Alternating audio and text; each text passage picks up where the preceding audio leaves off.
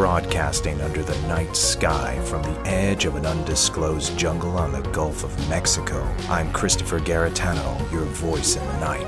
For the next hour, allow me to be your guide into the bizarre unknown, the fantastic macabre, and together we'll journey to that borderland between fiction and reality, a place beyond all rational explanation. We are now off to the witch.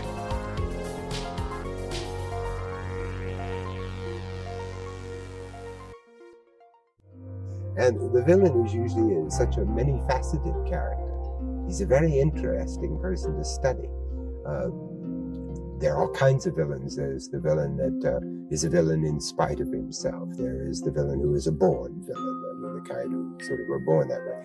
And then there are villains that are the most interesting ones, I think, who are turned to evil by fate, really, by the wounds, the slings and arrows of outrageous fortune.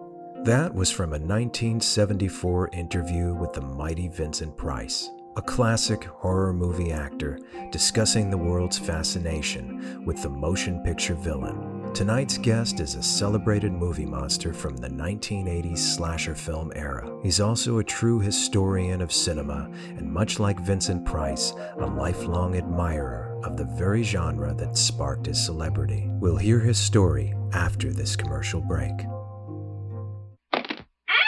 After these messages, we'll be right back.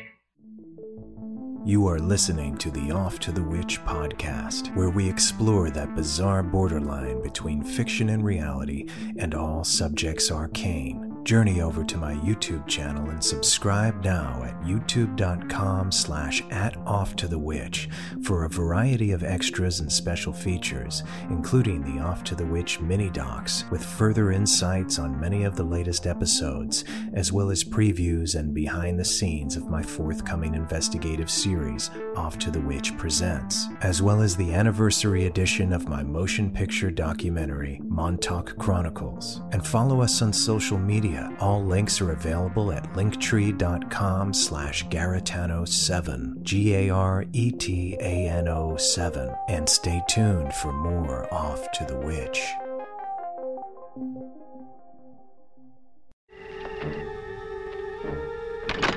Many strange things happen around here. There is a tale. It was a night like tonight, many years ago. There is a legend. If you say his name above a whisper, he'll get you.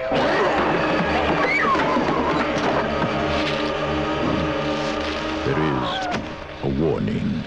On certain nights, when the moon is full, he's out there stalking in the woods.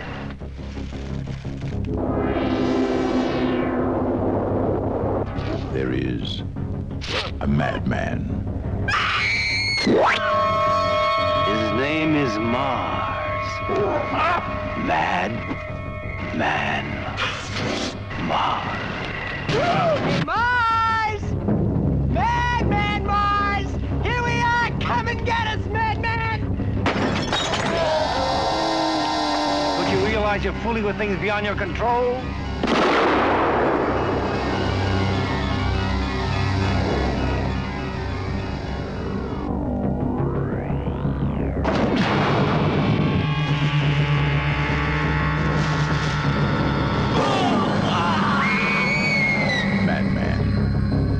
No escape.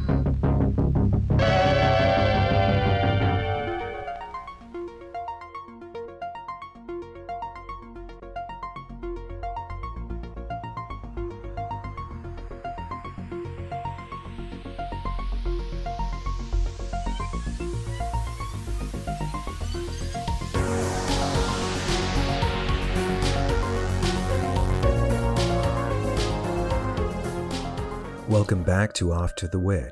I'm your host, Christopher Garetano, and tonight's guest, Paul W. Ehlers, was entirely captivated by monster movies at a very young age. The The creature features of the 1950s and 60s, Universal monsters, the villains of Hammer films, William Castle's theatrical audience shocks and gimmicks, coupled with an obsession for October 31st, all forged Paul's destiny. And as fate would have it, in autumn of 1980, he was hired to play the monster in the classic horror movie Madman. Tonight he takes us on a journey of spooky cinema nostalgia and what it was like to make the movie. So here's my interview with Paul W. Ehlers. I was born in 1949 in Jamaica, Queens, and I was born on November 2nd, which some of you may know is Dia de los Muertos in Mexico, which is Day of the Dead, which I think is so appropriate. And I actually embrace that. I think that's a wonderful thing. My mother tells me I was making a lot of movement and carrying on in the womb on Halloween, which now I totally understand why I did that. I mean, I would have loved to have been born on Halloween, on Samhain, but I see now that would have been a problem, being that I really love entertaining all the children in our neighborhood on Halloween. And I often say to my wife, Eddie, you know, I'm doing this now 29 years here at the house. And I often say, I have to be here. I mean, I won't take a gig. I won't do a convention, anything that falls on Halloween, because I often say if I was not here, the locals would torch my house. I would come home to this burned out cinder of what was once my home. You know, they need to see me here, and I actually need to see them.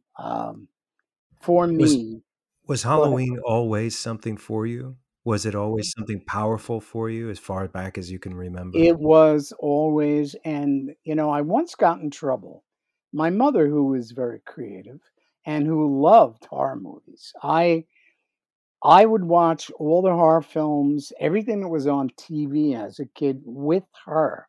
My father worked and he worked for Brinks back in the day for many years, like 35 years, and he was a driver. And they would have him get up. He would have to go into Manhattan from Queens, and sometimes get up at 4:30, 5 o'clock in the morning. So, you know, his sleep was very important to him. So he did not appreciate me and mom watching horror movies and TV shows late at night. In fact, so funny that I swear to God, we had the TV volume so low in the 50s that I could hardly hear it.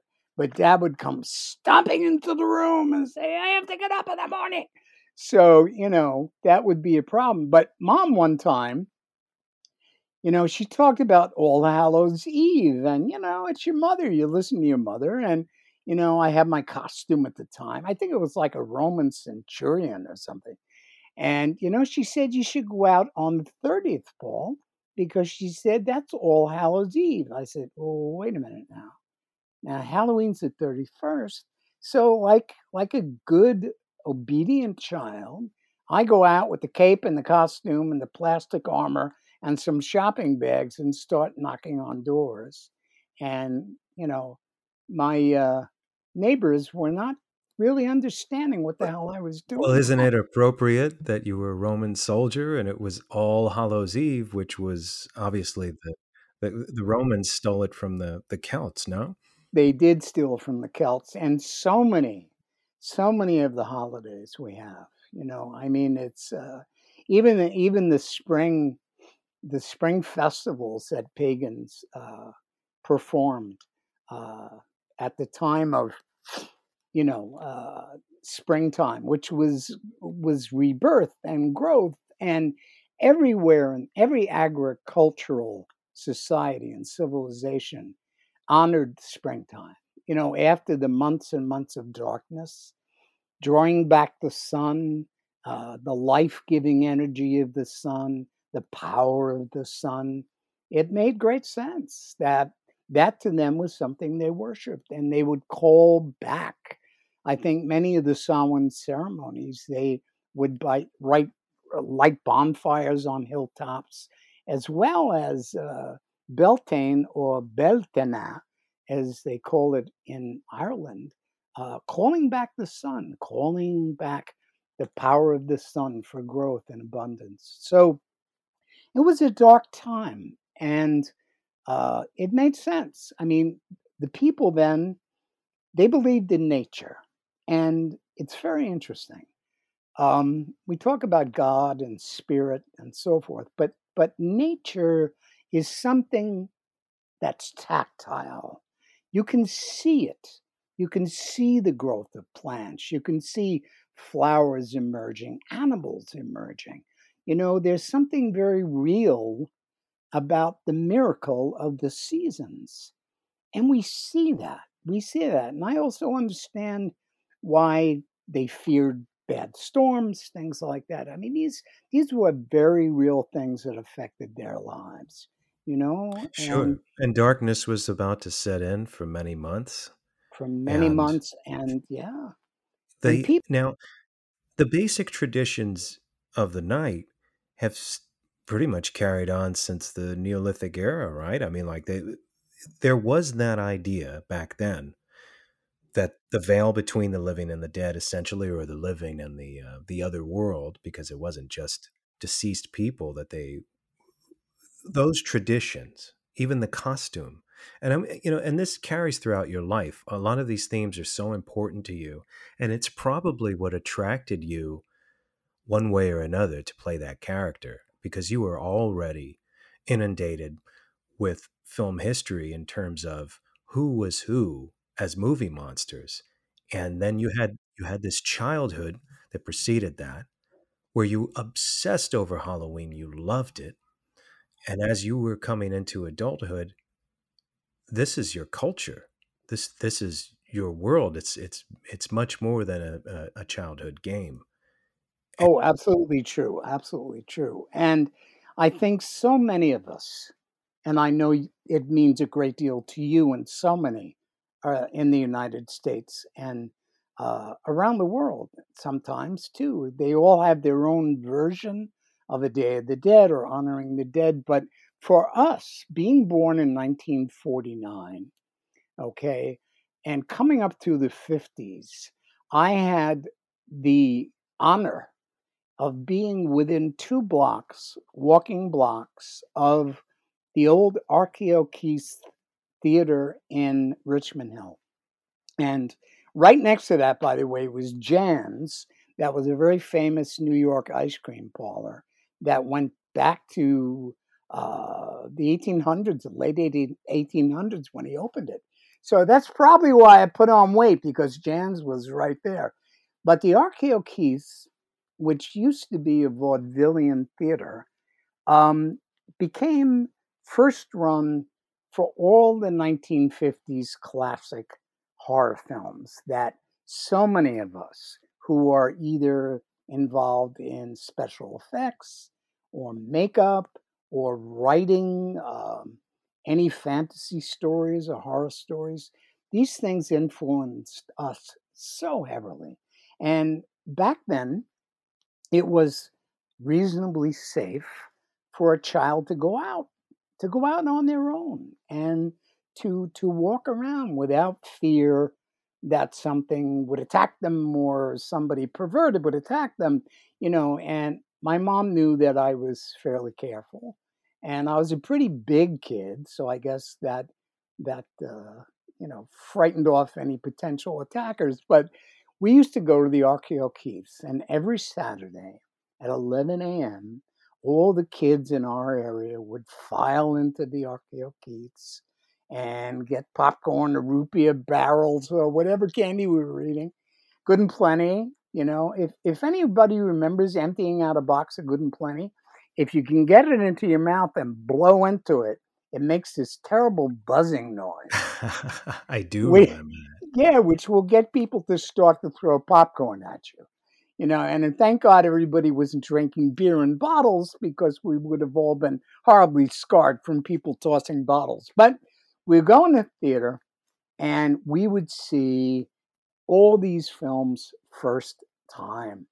And so many of us remember when Hammer Films started and we saw Curse of Frankenstein, my God, and Horror of Dracula in color with blood, and Christopher Lee and the glorious Peter Cushing and all the characters back then, all the Hammer movies, man. Oh my God, Curse of the Werewolf, and Oliver Reed and Phantom of the Opera.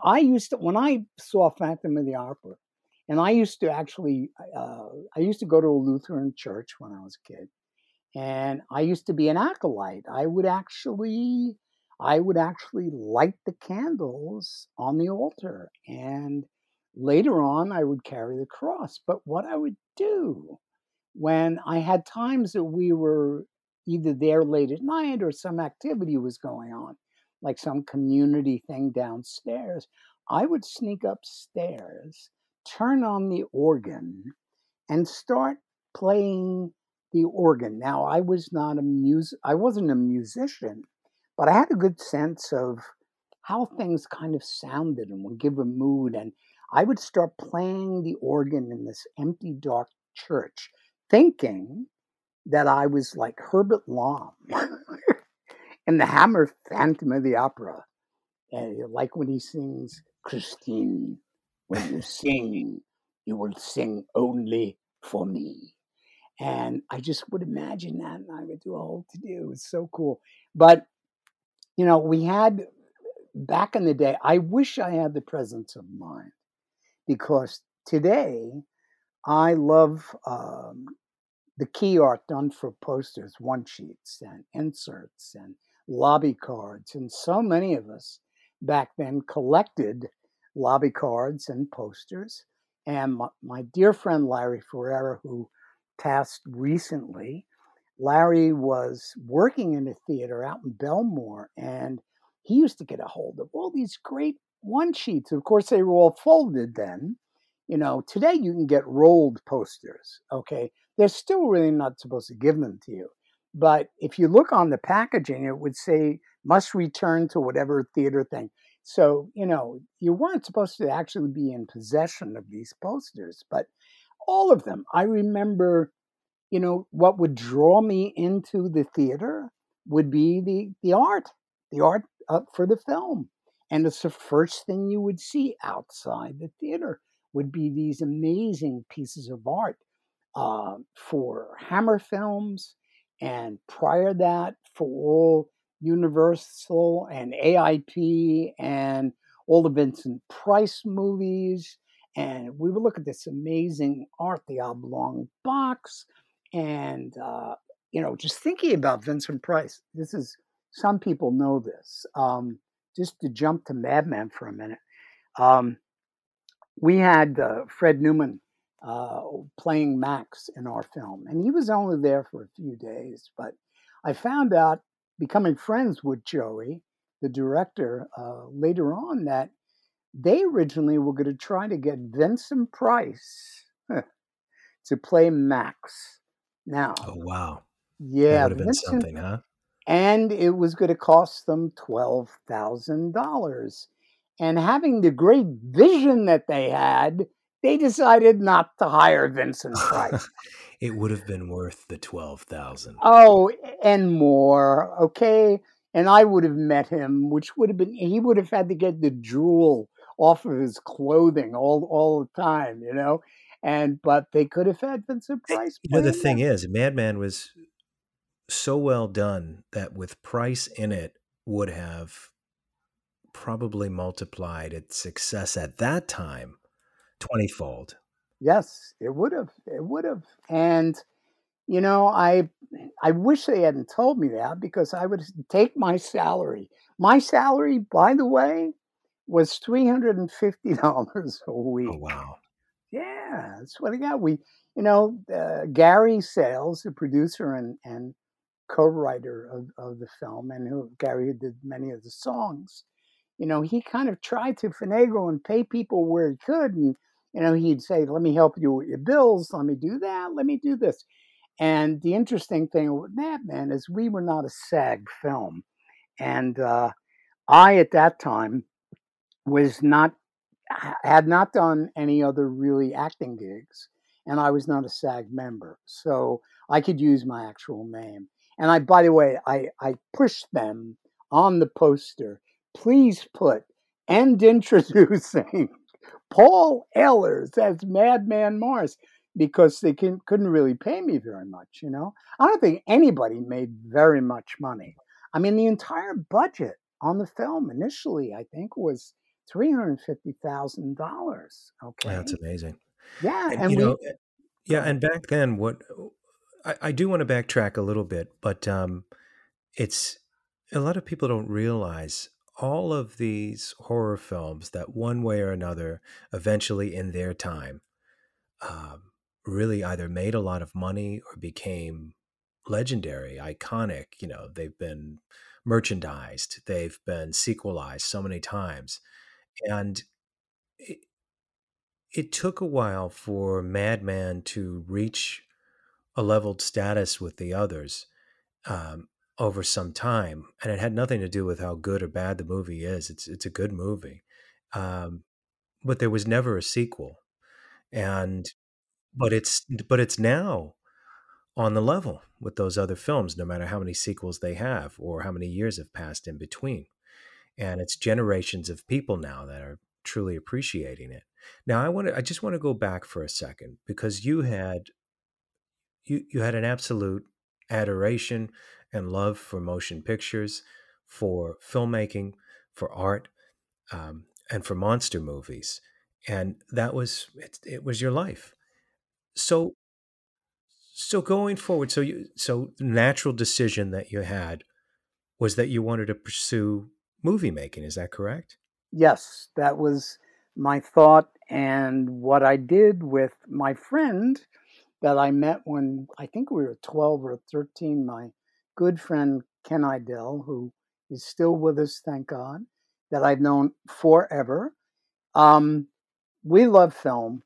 He loved film. Back in the day, it was kind of a split between, horror movies and fantasy animations by Ray Harryhausen, right?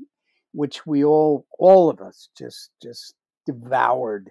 We loved Ray's stop motion animation. My God, we all loved that so much. And, but Ken and I, we were at a time period in our lives, early teens, when there was a shitload of spy shows on TV. And, I Spy and The Man from U.N.C.L.E. and Honey West and on. So we said, we can do this. Let's make a Super 8 film. Let's go get a camera. So I remember we went shopping. We got our allowance together and we bought a little Yashica camera.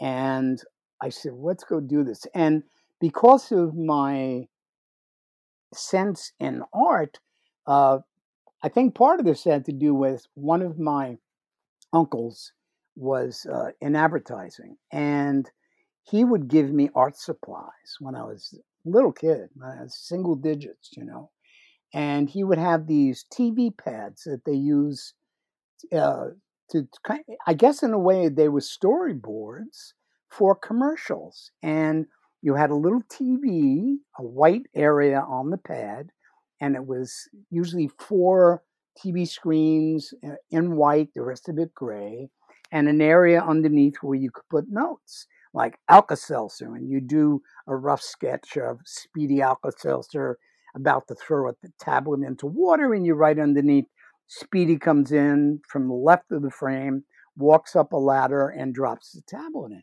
So he had these great pads, and he gave them to me, and I had, headphones, by the way, a huge part of my inspiration, and I know it's true for you too, Christopher, are soundtracks. I love soundtracks. I have since is forever. I always noticed the music in films. And I think my first score that I actually bought on vinyl back then was Ben-Hur, Miklos Rozsa, right? So I would put my headphones on, lie on the rug in the living room with these pads in front of me, listening to this triumphant, Ben-Hur music and the chariot race, and I would draw. And I would start to draw what would ultimately look like, graphic novels or illustrated comic books, and I would come up with characters. I would make up characters, and I would lay out the stories like a storyboard. I would give a guy a name, a superhero name, and he would have that. And then my early stuff was really pretty pathetic looking. When I would draw Hercules, I mean, he had muscles where he shouldn't have, but he was always fighting monsters. And I would do, and this would keep me busy. Rainy days, in the winter, I would just lie on the floor listening to film scores and just create these wonderful adventures on paper. And I continued to collect soundtracks from 1958 and 1950. I still do. Okay. Just thinking metaphysically for a second, and attracting or manifesting situations in your life. You had such a strong magnetic thought process and love for all of the above, everything we're talking about. Mm-hmm. And then, a few short years into, and how old were you? You were closer to 30 when you played Madman? Yeah, I was 30 when I did Madman. Okay. Yes. Then eventually you were drawn into exactly what you loved in all aspects. It was all at once. It was filmmaking. It was monster movies. It was horror films. You ended up playing the iconic role. You could have played another role in the movie if they said, "Oh, we want you to play this guy for a few minutes." No, you ended up playing the Madman. Do you feel like, in a way, that's manifesting? Do you think it came to you as part of destiny, in other words? I think it was because, I knew Joe Giannone. I had met him through a friend of mine, Jim Grillo, a really dear friend of mine, fine artist, lives in upstate New York. And his ex-wife back in the day, went to Richmond High School with Joey and with Gary Sales. And he told me that Joey was planning on doing his first film, his first feature, independent feature. And I remember Gary and Joey told me they had an option. They could have done porno, they could have done action adventure, or they could have done horror. It's a And diverse group. yeah, isn't it? Yeah. So Indiana Mars wouldn't have really worked. That's kind of weird. That wouldn't have worked. But they decided on horror. So he would go over to visit my friend Jim and his wife, and they invited me out a few times. And I realized later what Joey was doing was really picking my brain for what was scary, what worked in these films. And I didn't know that at the time, but we would talk, till dawn about horror films and about what works and what's frightening, especially talking about the unseen things that are implied in a film. For me, I always say this every time, but for me, 1961's The Haunting, was terrifying film, mostly with things that you do not see. So I think, for some people in the audience, they've seen modern incarnations of that. yeah, they're not the same. Can you describe what some of the greatest or one great moment in Wise's film and why it affected you the way it did? Oh my God. Okay, first of all, it's black and white, which immediately, it could have been color, but they chose not to. It had really good actors. Okay, and a psychic, two women, one who had psychic ability, the other who had things occur in her childhood. Strange metaphysical events would happen when she was a little girl. Dr. Markway was putting together a group of sensitives to go into this hill house. Okay, this hill house built by an eccentric millionaire. It was built in a very distant, isolated part of New England, and they were invited to spend several nights there for him to just make notes and do a study on what was happening in the house. And at first, there wasn't a lot going on. But in time, Hugh Crane, his name was, and he had passed, and he had a daughter that was, in a sense, mentally abused by her father, who was a very strict, very religious man. And she wound up, when her father passed, she wound up living in that house until her death. And I remember Robert Wise does this wonderful shot during the narration where you see her as a little girl in the bed, and it slowly dissolves into an old woman's face. A great piece of makeup there, great effect. And that right away was frightening. But there were things going on in this house. This was I've found out since then that the house was actually a house in England. It makes sense. And one of the most frightening scenes, I think, for everyone when I talk about it is they're alone. The two psychic women are alone in a bedroom, and there's pounding that they start to hear in the hallway. And it's this rhythmic boom, boom, boom. And it gets louder and louder. And it comes to the door of their bedroom and starts pounding on the door. And the girls are terrified, of course. And the sound was so dramatic, and the acting was so good on the part of the actors, Julie Harris and Claire Bloom, if I remember right. And they're terrified, and they're screaming, and Dr. Markway and his young assistant, they come down the hall, and they didn't hear anything. Something had acted as a decoy and made them leave the house so the girls would be alone. And that same pounding happens later. All of them are together in a room, and there's this huge carved oak door, and the pounding starts, and it gets closer and closer. And Robert Wise had the camera on the doorknob, very ornate doorknob, and it starts turning, and it's turning. Something on the other side of the door is working the doorknob to try and open the door. And they're all watching, eyes wide open. The door starts to belly into the room. Some force is pushing on the door from the other side, and it's starting to distort and to come into the room, and you think it's just going to explode and open up.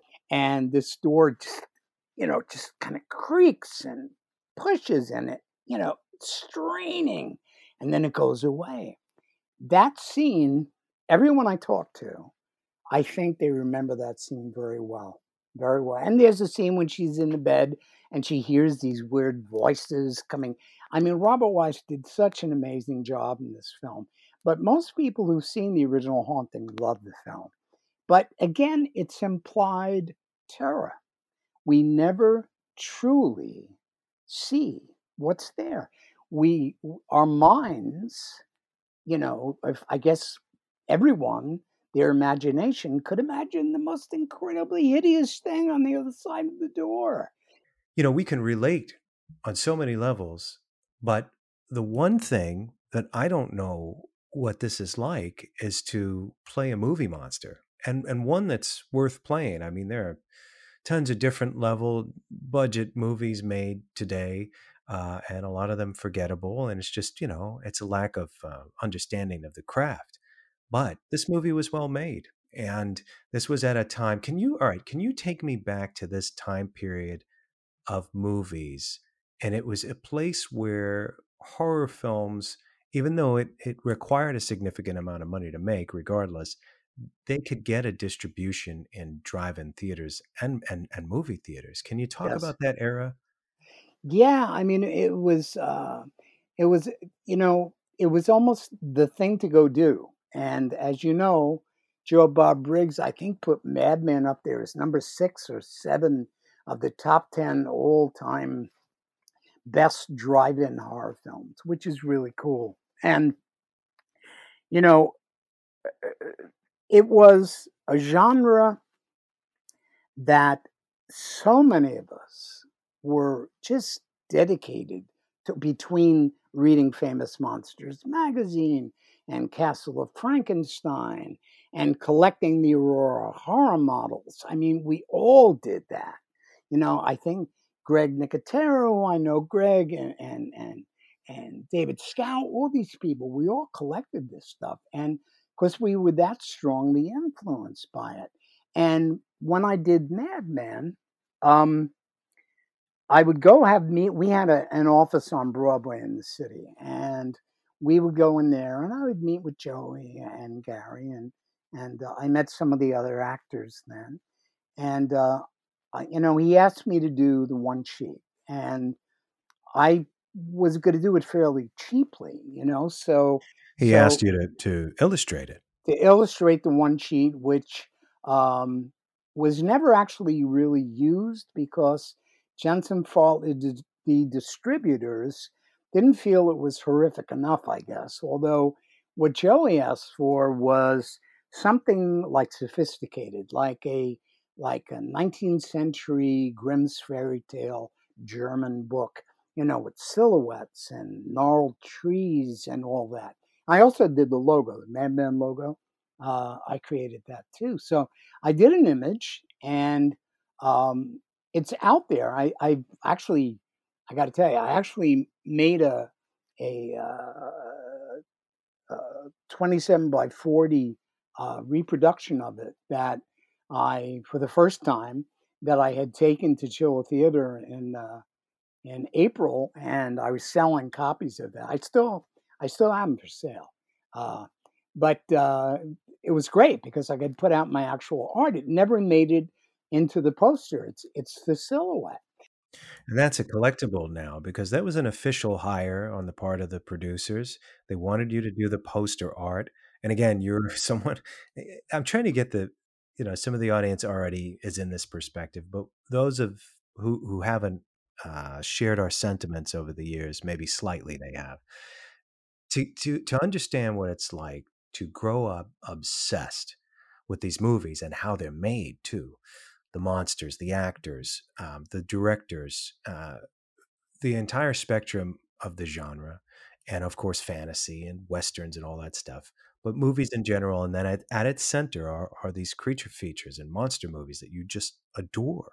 And then to now not only be hired to play the lead monster in this motion picture, but also because you were also obsessed with the poster art and everything that surrounded it and you're an artist, so they hired you to draw the poster. It must have been a quite intoxicating moment, no? Oh God, yes. I mean, I was thrilled, and I executed the piece. Whoop, never say executed when you talk about horror films.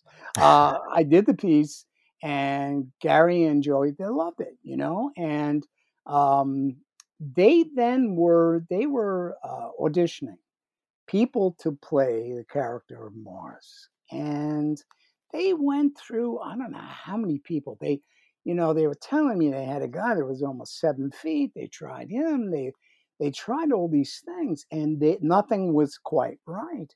And I was at a meeting with them, and they knew, by the way, that back in those days, I've thinned down quite a bit from my Madman days, and I was very much into martial arts, into weaponry, swords, axes, everything involved.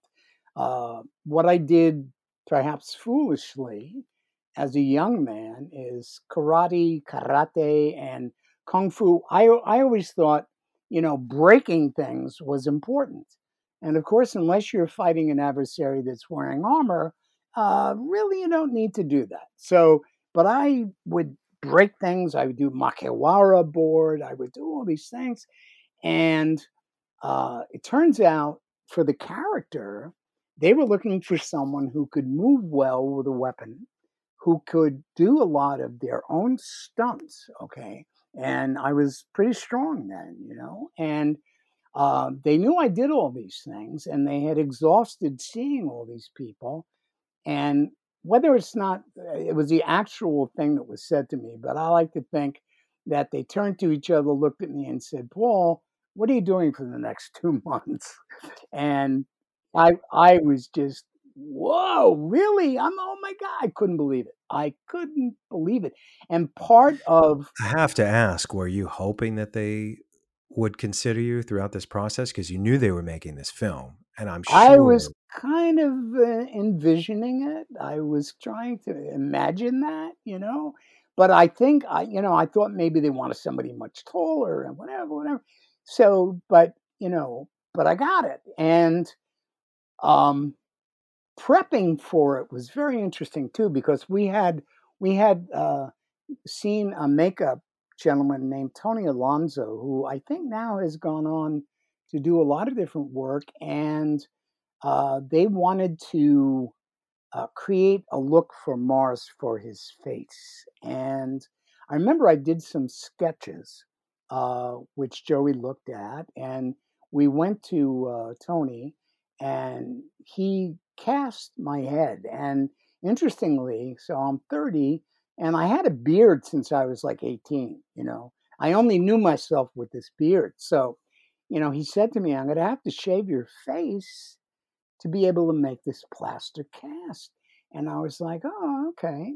So I wanted the role. So shaved the beard off, and I was in shock, by the way. I had not seen myself in without a beard in a very long time. So, they did that. They cast my head, and then we were invited back to look at, um, as he was doing the sculpting for the face and the head, and of course, Mars is missing the one eye because he gets hit in the face by an axe by the townspeople, and he's got the scars, he's got all to do, and I remember going to look at the latex mask, and I think I've mentioned this, but today, of course, that for safety, they have any number of special effects appliances and masks if something happens to the mask. Well, we had one mask. And thank God this thing did not get destroyed. And by the way, Oh wow! So there were no backups no to the backup mask. mask. Was it cast in foam latex or Yeah, just regular? it was like a latex casting. Okay. It was glued on to parts of my face. I had false teeth that were put in. A lot of, the white beard, the white hair. And I tell people this today because life imitating art seems to have happened to me. Now that I'm 73, when I did Madman, I had brown hair and it was dark, and my beard was dark, right? Now I have white hair, long white hair, and a white beard. I am turning into Madman Marz. I just want everyone to know that. Okay, this is interesting. That's a horror story in itself. I mean, Oh, but it's yeah. interesting. Okay. So we talk about manifesting. Yes. You know, it was so powerful. A lot of people don't understand that haven't gone through this, that haven't had this obsession and this love for this type of cinema their whole lives. They just don't get it. Mm-hmm. They don't know what drives people who have that obsession. And so, I know you believe this, but maybe you could talk about it a little bit. The power of manifesting things. In one aspect, I truly feel that you manifested the opportunity to play this movie monster. And it could have been anything. It could have been something that was thrown away and forgotten. But this is not the case. This is a very celebrated film, and the character is more celebrated than ever now. And and then eventually, do you feel like you've kind of merged? It's your alter ego, so you've kind of merged with the character, and I mean, you don't look like Madman, but you kind of have some of the characteristics. Yes, thank you very much. Yes, Yeah, I do. It's much I more always, handsome version of Madman. why, thank you. Yes, why they well, yeah, and I do because you and I have talked about the power of manifestation and of remote viewing and every I think there is something very, very real about positive thinking, imagining, about visualizing something happening that I think the universe listens. And many times, be careful what you wish for because you're going to get it.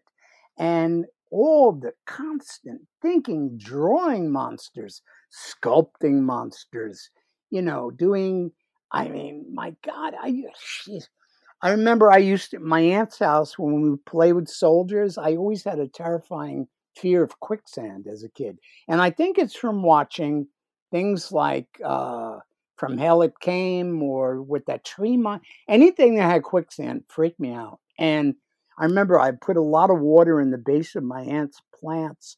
And then we would play with soldiers and I would try to cross the mud and go, they started. I would push the soldier under the mud, blip, blip, blip, blip, and that was part of doing it. But I mean, you did this too. I mean, we made makeup from what we had available. I found early on that if you took pink toilet paper and you wet it down, you can apply it to your skin and it looks like flesh.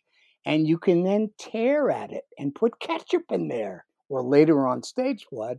You can do a whole face with this and you can sculpt, you can do it out of clay, you can do and that you've done all this stuff, and Yeah, sure. Well, I mean, I'm sure it came out. I don't know how old you were when it came out. I had a reprint, but Dick Smith put out a how-to yes, monster makeup book in that same out of the box or household items to turn yourself into a monster. Did you have that book as a kid? I did. And we would try to read up on everything we could. And it's funny, the quality of the Halloween costumes then, when I was really small, basically it was in a box.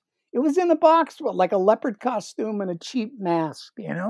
Sure. And that's what you'd put on. Later on, I think all of us got a little more imaginative and we would try to add to that. We would add things to it. We would embellish it. We would try to do our own frightening version of something, which, it just never leaves. And when I was doing Madman, again, my late dear friend Larry, early on, we loved John Carpenter's work, as you do, we all do, right?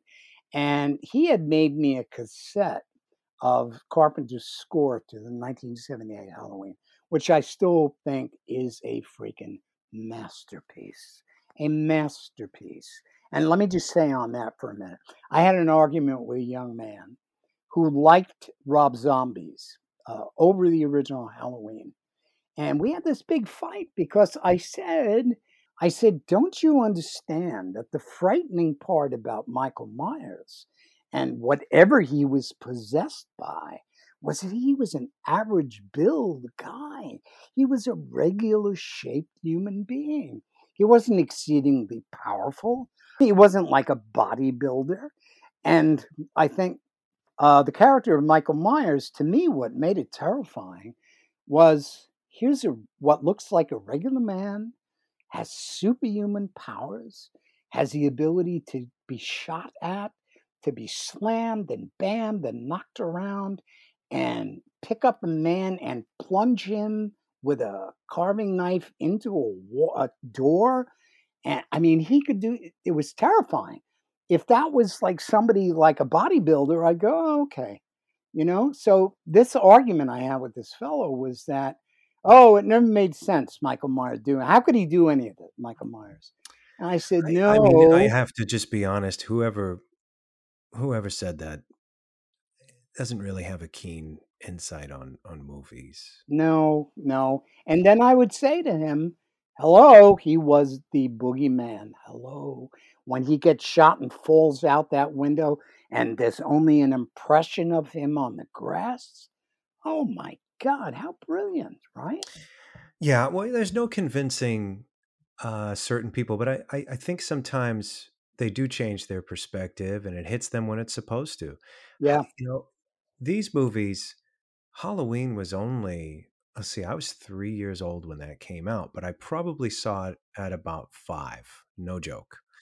And I mean, a 5-year-old seeing Halloween, Oh my wow. God, please.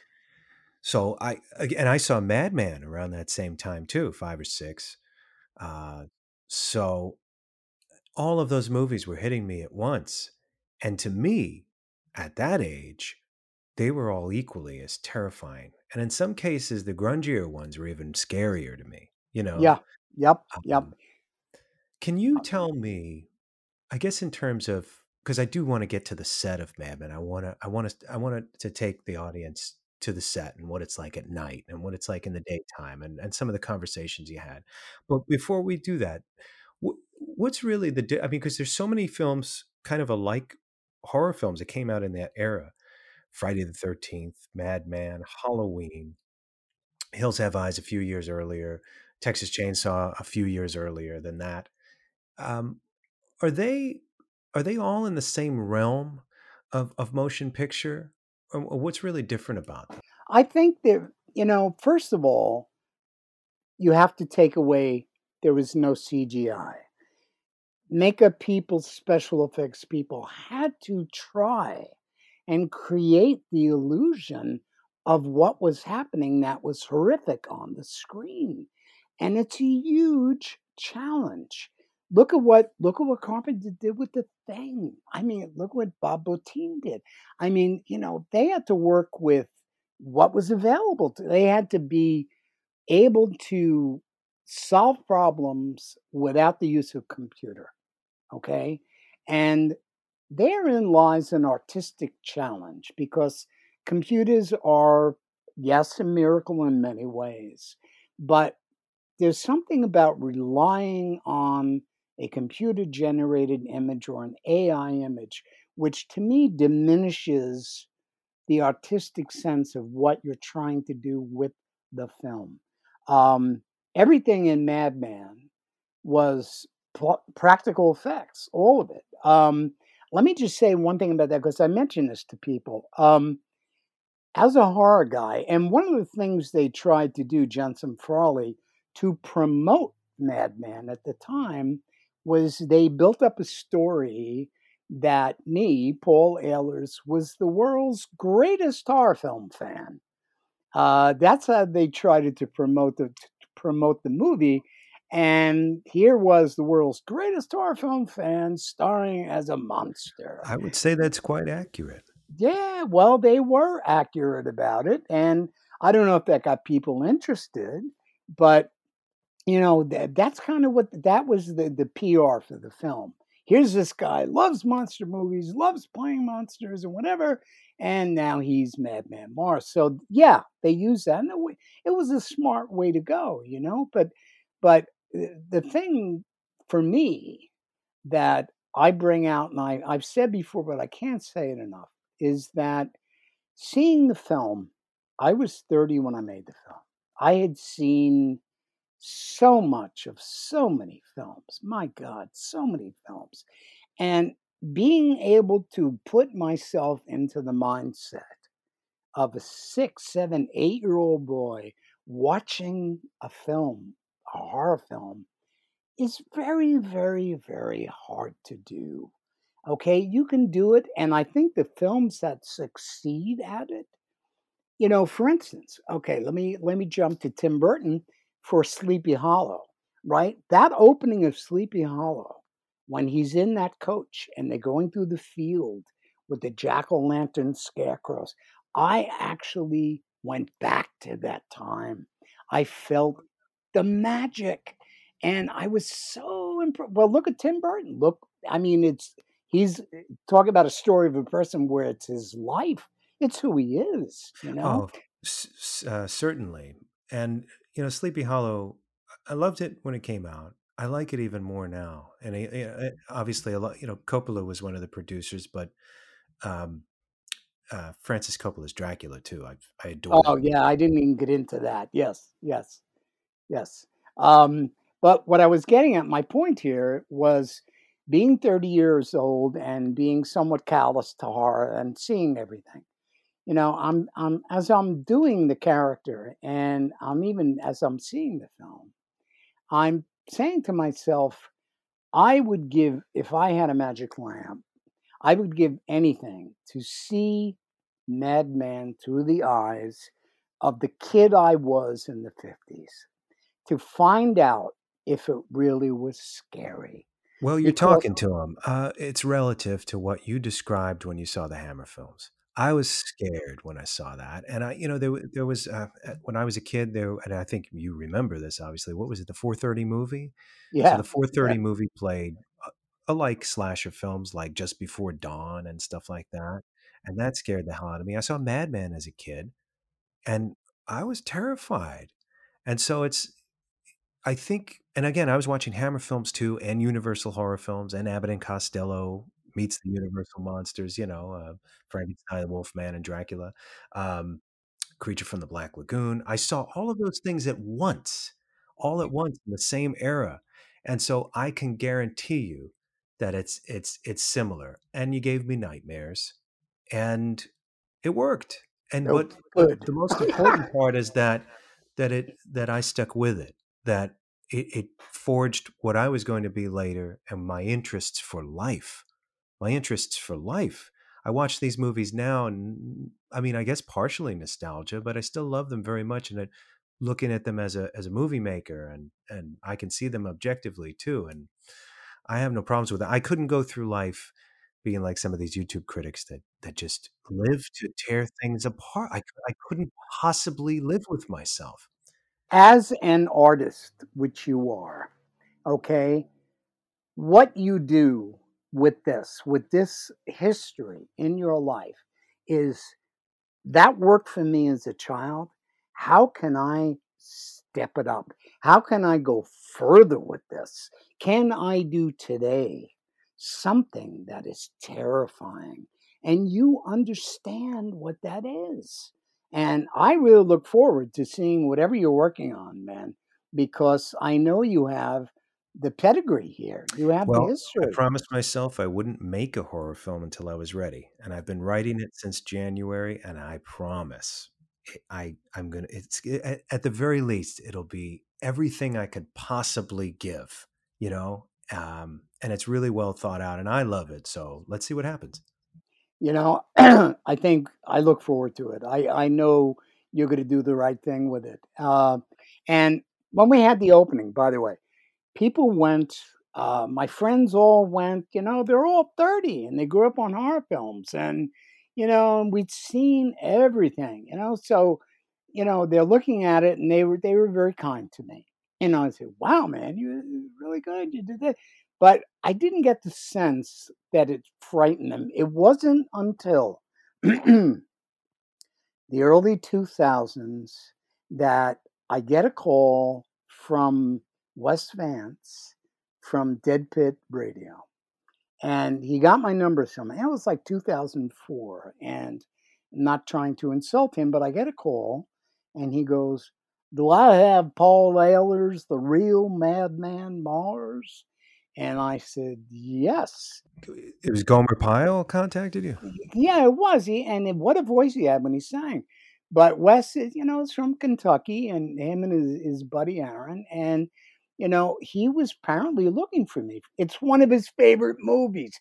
He's got a 35 millimeter print of it, as does Quentin Tarantino, which is so cool. I mean, Quentin cared enough about it to actually get a 35 millimeter print, man. Yeah, no, he loves movies, Tarantino. Did he ever get in contact with you?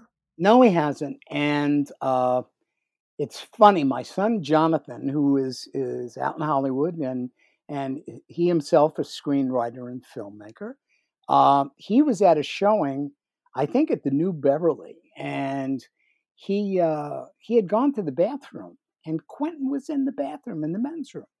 Oh no! And yeah, that in itself is terrifying. And John speaks up, And he killed Quentin. He killed him, and the guy you see now is all makeup. It's actually a fabricated Quentin Tarantino. It's probably why he only wants to do 10 films, because he was told that if he goes any further, everything will rot off of him and he won't be recognizable. So let's hope that's not the case. But he says to Quentin, who may have had a couple of cocktails, he says, "Mr. Tarantino, I just want to mention to you, my dad is Paul Ehlers' Madman Marz." And he paused. He said, "Get out, really?" And his thought was he loved the scene with the axe where it comes out of the stump. And he was telling that to John. "God, that scene with the axe, I love it." So he got to meet him quickly. But again, what really worked for me when Wes got a hold of me, and I wound up, we did a showing of Madman at the Cinema Arts Center in Huntington. And we had a showing of Madman, and Joey has passed since then. And he came out from Queens, and we did a showing of Madman. And we were in shock. The audience was filled with relatively young people. And that's even stronger now. But before we get to this, because I want that to be kind of the last verse, if we can talk about your experience on set. So maybe, okay, so you're casted. And specifically, they're working on makeup, and they forge that. They get everything ready. And where was the location that you shot in? And what was like the first day getting out there like? Yeah, we apparently Joey and Gary had checked a lot of places. Gary had been very familiar with the Cropsey Maniac story from upstate New York. And what the first story that he wrote, the first screenplay he did with Joey, was supposed to be Cropsey. And that's the story they started writing. And when they started auditioning people, by the way, actors would come in and say things like, "I read for a film just like this a while back." And as it turns out, of course, The Burning was in the process of being made. So Gary and Joey had to scramble and change the script. And they came up with the character Madman Marz, and so forth and so on. So in other words, Madman was originally Cropsey. Yes, it was the Cropsey Maniac, Wow. So and just a side note, again, we'll get back onto point here. This story, I may have said this before. My son, Jonathan, grew up in Queens, actually in the same building. I was there for a few years with my ex, with his mom, Jane, and he went to a public school not far from there, PS 99, which actually is the same PS 99 my friend Ken went to that I used to make movies with. Okay, so Jonathan was in a class with this young boy, elementary school, named Davy Davidson. And my ex was talking to Davy's mom, and she said, my husband was in a horror film. And she said, "Really? What was it called?" And it was called The Burning. So Jonathan's friend in elementary school was Lou David's son, who played Cropsey. And how crazy is that? That's another interesting stroke of fate. Yes. Think about that. Yeah. So, all right, we're on set. They checked a lot of different locations. They looked upstate. They settled on a kind of a retreat out in Noyak on Long Island. You go out on Route 27 heading to Montauk, and right after Southampton, there's a split for North Sea, Noyak, okay? And it's not quite all the way to Sag Harbor. It's prior. But there, on a pond, which was actually a saltwater tributary, there was a bungalow colony. And Tony and Susan Lodato, I think, owned it. And what it was a main house and all these very rustic cabins. And what they decided to do was they wanted to be within range of taking the dailies into Manhattan to be processed. So by being 2.5 hours out from the city, or actually a little more, they could bring in the dailies, have them developed, and get back and screen them on location. But we moved into Fish Cove Inn, Fish Cove, and we took up residency there. They used part of the main house for Marz house, where his children were sleeping in the various rooms when he marches around with the axe and does in his son, daughter, and wife. And that was filmed there.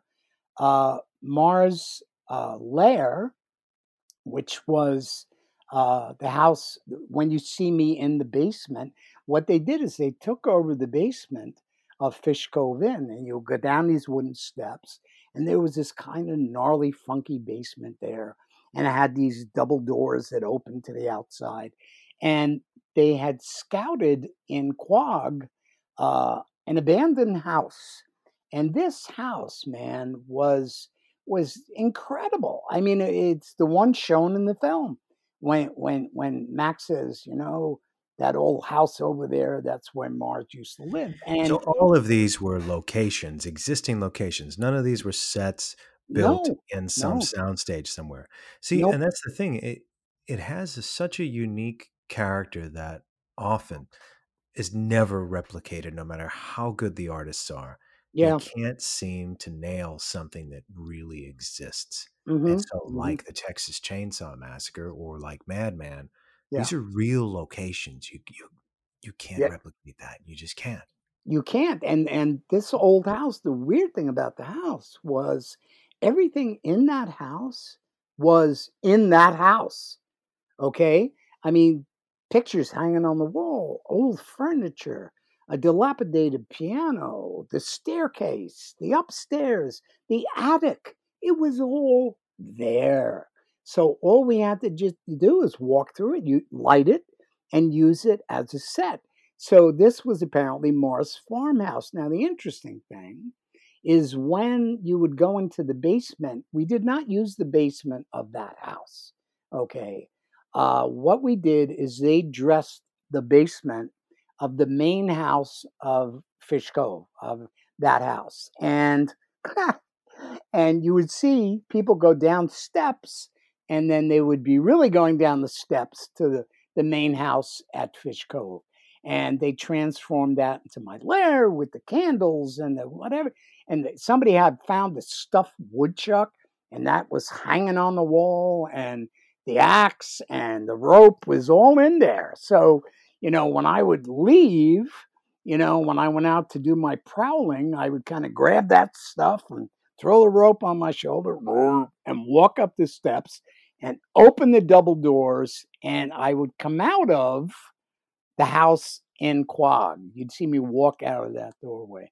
By the way, last time I ever ran, I don't run, was in Madman. I kind of come out and I run across the field, and I'm kind of grunting as I do it. And it's hilarious to me because I really don't run. I think I learned martial arts because I wasn't good at running.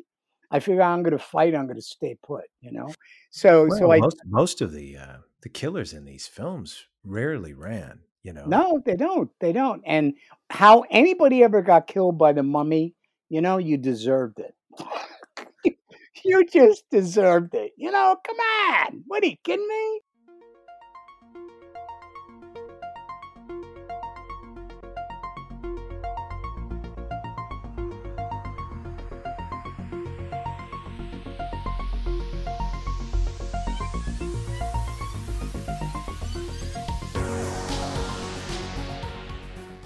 After these messages, we'll be right back.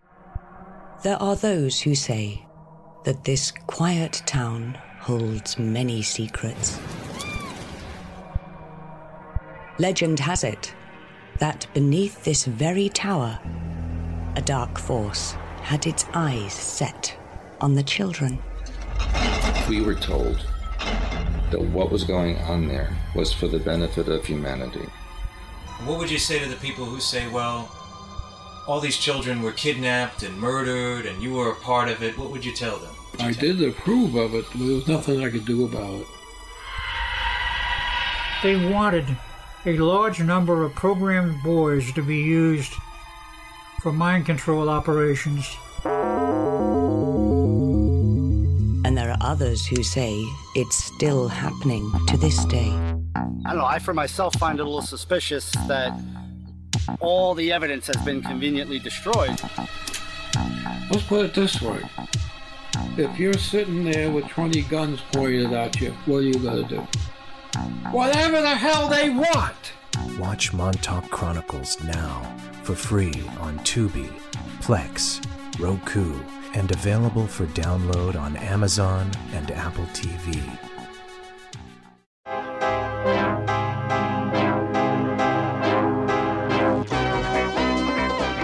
This series presents information based in part on theory and conjecture.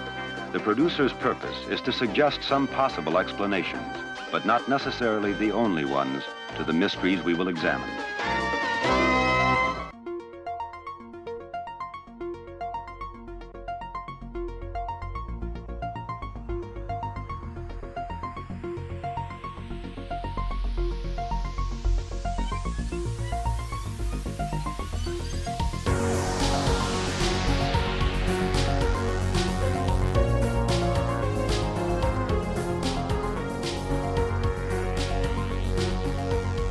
There's a mummy parallel I want to bring up, but I'm not going to do it just yet. Okay. So, okay. One thing I wanted to ask. So you're on set, and of course, now you're here. You, more than anybody on that set, had such a unique sense of, in a positive way, I guess, of self-consciousness. Oh, yeah. You know, because you're on your monster movie, playing the monster. And when you're making a movie, a lot of people don't realize this. You're just so caught up in the act of doing, especially the main artisans, that you're not really thinking about anything but getting it right and getting it and really focusing on doing the thing. But in your case, I think you had some time to really revel in the atmosphere. Did you? I did. We had a little map that had, I've got to photograph this. I saved it all and put it out in the world on Instagram for everybody to see. But it was a map with these little squares, which were the individual cottages, and the names of the actors were on there. You know, it was like Alexis Dubin and whatever. And I joke and I say it's the map of the stars' homes. And, we had these little teeny one-room cabins that I was in. And what I would do, I was starting to say earlier, my friend Larry supplied me back then with a cassette of the music from the first Halloween. And I just found his theme from Michael to be so evocative to me. And it would put me in the mindset that I needed to get into to play Marz. And I tried to exude that. So I would listen as I was getting ready to go over to makeup. I would be playing that over and over again.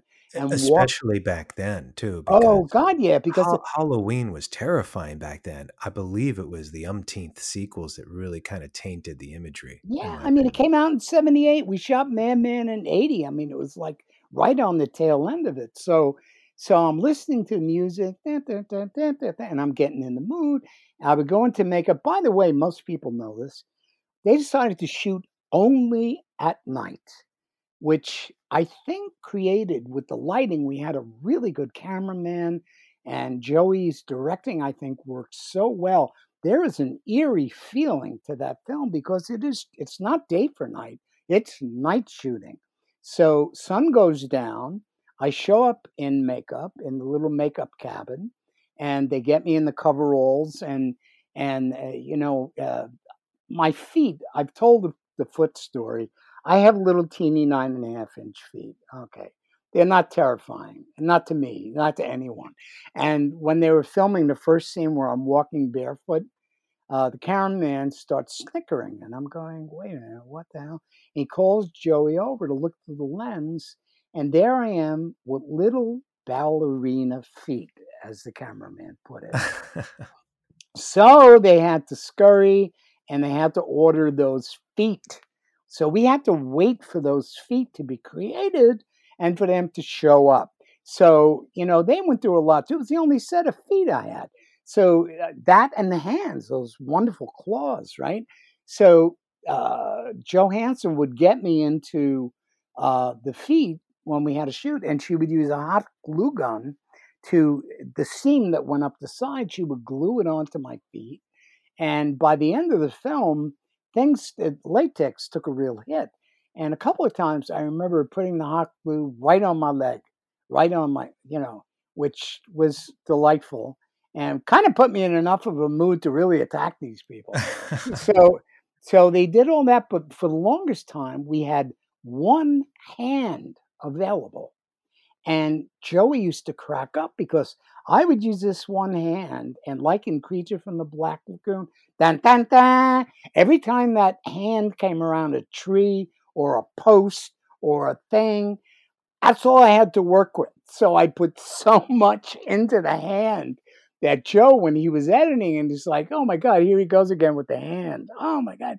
But finally we got a couple of hands, and that worked out. And again, we didn't have duplicates. So it was kind of scary, And what time of the year was this? Fall. Yeah, we started at the end of September. Okay. Oh, boy. And we're on Long Island. And no, it's not Antarctica, but it gets cold at night. And the thing that happened that people, I think, are aware of who listen to extras is that you can't stop nature. And leaves started turning brown or yellow or red, So we had the crew going around trying to match the shots and painting leaves green so that it was consistent, And I got, look, first of all, it's nighttime. So nighttime is my favorite time. I'm sorry to say it is. I do my best creativity at night. All my knife designs I've done, I always do them at night. So we're filming at night, sun goes down, we go out and we go onto location in the woods near these houses, into the main house, into all these areas. And we did not have a big stunt coordinator on the film. We had a few people helping out, but what Joey was relying on was my martial arts ability to be able to actually bash things, flip them over, lift them up, do all of it. I do all that stuff on camera. And it was interesting because I guess all my years of breaking cinder blocks, right, which I used to be able to do. There's one scene with cameras set up in a hallway, and it's a scene where Ellie is in the house, and I bash through the door, like in The Shining. I bash through the door, and I come after her, and she slams an interior door behind herself. And Joey said, we tried to rig something. It didn't really work. And Joe said, you do karate and all that. He said, can you break this door off the hinges? I said, I think I can, So he said, okay. So he tells the cameraman that. And Jim says, oh, he's not going to do this. He's not. So he sets up the camera on a low shot on the floor in the hall outside that door. And I said to him, you got to back that up. And he said, look, Paul, first of all, you're not going to be able to do this. I said, well, yeah. So when Joey calls action, I slam that thing with my palm like I used to break stuff. The door comes off the hinges, falls within an inch of the camera lens. Wham! It's a very quick scene, and I think they cut it even shorter. But you hear that sound, bam, when I hit the door, and it comes off the hinges. So I had to do that. I had to do so. And here's something that I may have intimated somewhere, but I think the actors, the actors who are still around need to hear this. I wore glasses back then, you know, and a lot of actors get contact lenses, but I didn't have any of those. So I'm wearing the mask, and my left eye is obscured by latex. I can't see anything out of my left eye, and that's my good eye. So I've got one eye, my right eye, available to me. I use only one scene do I use a fiberglass axe. It's the one I take to the conventions, but because I grabbed it after the film, it doesn't weigh anything. But, you know, it looks like a big, heavy axe. I really only use it in one scene. I raise it up behind one of the actors. But for the rest of the film, I'm using a real sharpened axe. And I had to get really close swinging this thing to the actors. And I don't think Joey ever told anybody that I couldn't see that well. And I was relying on any of you out there that do martial arts know that a lot of times when we get instruction or we're showing something, we have a way of holding a punch just an inch away from the body, from the head. So I had that ability. So I had to kind of rely on my spidey sense to not really take anybody's head off. So, you know, so all of that's really happening. I'm really slamming that thing into trees. All of that. That's a real axe, and I'm really doing it, you know. But that was tough, having the one eye, because I remember some of the scenes, after the scene with the truck, Joey set up the camera. He's in the bushes, and Bill and Ellie come upon the truck. Ellie comes upon the truck, and I'm standing over the body, right, of the girl who lost her head in the engine, and I'm looking at the body, and Joey's telling me, "All right, I'm going to give you a signal, and you're going to look at the camera, and make, you know, as everyone knows, I do voiceovers. I'm very good at it, and my dialogue in the film is variations of."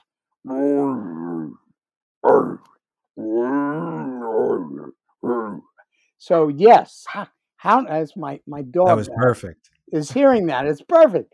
So that's the voice I'm doing. So I don't get, you know, if I was like doing Shakespearean, it would be like, "Hello, my name is Madman Marz. Did you just call my name?"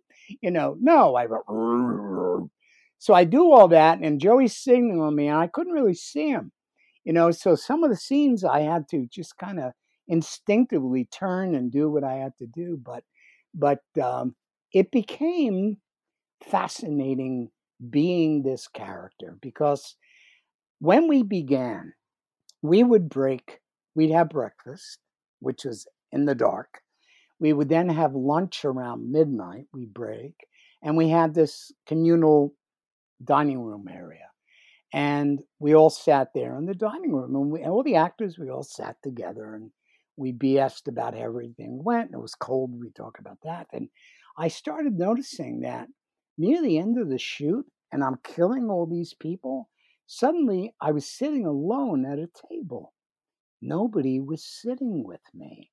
And I didn't put it together till the end, going, "Oh my God, okay. Yeah, they don't want to sit with an axe murderer, you know?" But that kind of happened, and that just naturally So happened. that raises an interesting question. Was there anybody, okay, I mean, obviously on set, I want to ask, and also after the movie came out, was there anybody that approached you about violence? And, you know, as some people these days, they come in the form of trolls, but back then they would approach you. Did anyone ever approach you and try and, I guess, either question you or condemn you for the violence in the Oh, picture? yeah. One of the guys on the crew, pretty early on, he comes up to me. I'm in makeup. I'm standing off, waiting for my shot, waiting to start the shot. And he's saying to me, "Hey, Paul, you like doing this, don't you? You get some kind of vicarious kick out of cutting up people." And I'm like, I look at him like, "What?" You know, and I reported it to Joey. I had to. Because if he was going to do this every day, every night, I should say, when I was filming, they fired him. They took him off the shoot. They took And him what off. was his trip? Did he ever even explain himself? No. I don't know. I wasn't there when he had the meeting with Joe. I just know he was gone. And Joe had a sense of trying to keep a harmony on the set, and that's not cool. You can't have somebody on set saying that. I mean, they just don't. Imagine now with Castle and Halloween, somebody saying to him, "You like doing this shit?" Or Come on. any movie where someone's playing a murderer, and there are tons of them throughout history. And so also, just to jump ahead for a second, and we'll come back to the set. When the movie was released, did you receive any kind of backlash in regard to the violence of the day? No, I really didn't. People, no, I didn't. And I think it's interesting because I told you my wife and I are known as Mr. and Mrs. Halloween here at the house because of what I do with the kids. And, I don't think any of them knew that I was in this film. Really fascinating. They didn't know. And one time, after I was doing conventions, I had a big blow up of the poster that said Madman, right? And I put it out on my porch on an easel. And I remember one of the fathers looked at it, and I said to someone, "That's me." And he said, "Oh yeah, you're really a madman." You didn't realize, they didn't know. It's interesting, because you had heavy prosthetics on that obscured your identity. And I wondered if anybody had given you any backlash for the violence in the movie, whereas someone like David Hess or Joe Spinell, they use their real identities, their real faces in both Maniac and Last House on the Left. And those guys did. They were walking through the street and people didn't want to go near them. Yeah, I mean, it's that didn't happen so much. In fact, it was interesting. The few children, and here we have a camp for advanced children. And what are there, 5 kids in the camp and more counselors than kids? People often talk about that. What kind of camp is this? What kind of camp is in the fall? But yeah, I mean, you can be critical of anything you see, read, listen to. I cannot subscribe to that cult. Nope, I just can't do it. nope. And it's all about toadies and naysayers. And, nobody, until they try to do this, anybody who thinks now, of course, with iPhones, oh, I'm a movie maker. I can make films. Really? Yeah, okay. Yeah, but okay. So we shot at night.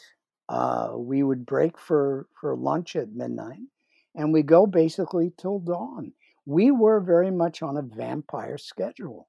It was fascinating. I mean, and we went over our shooting time.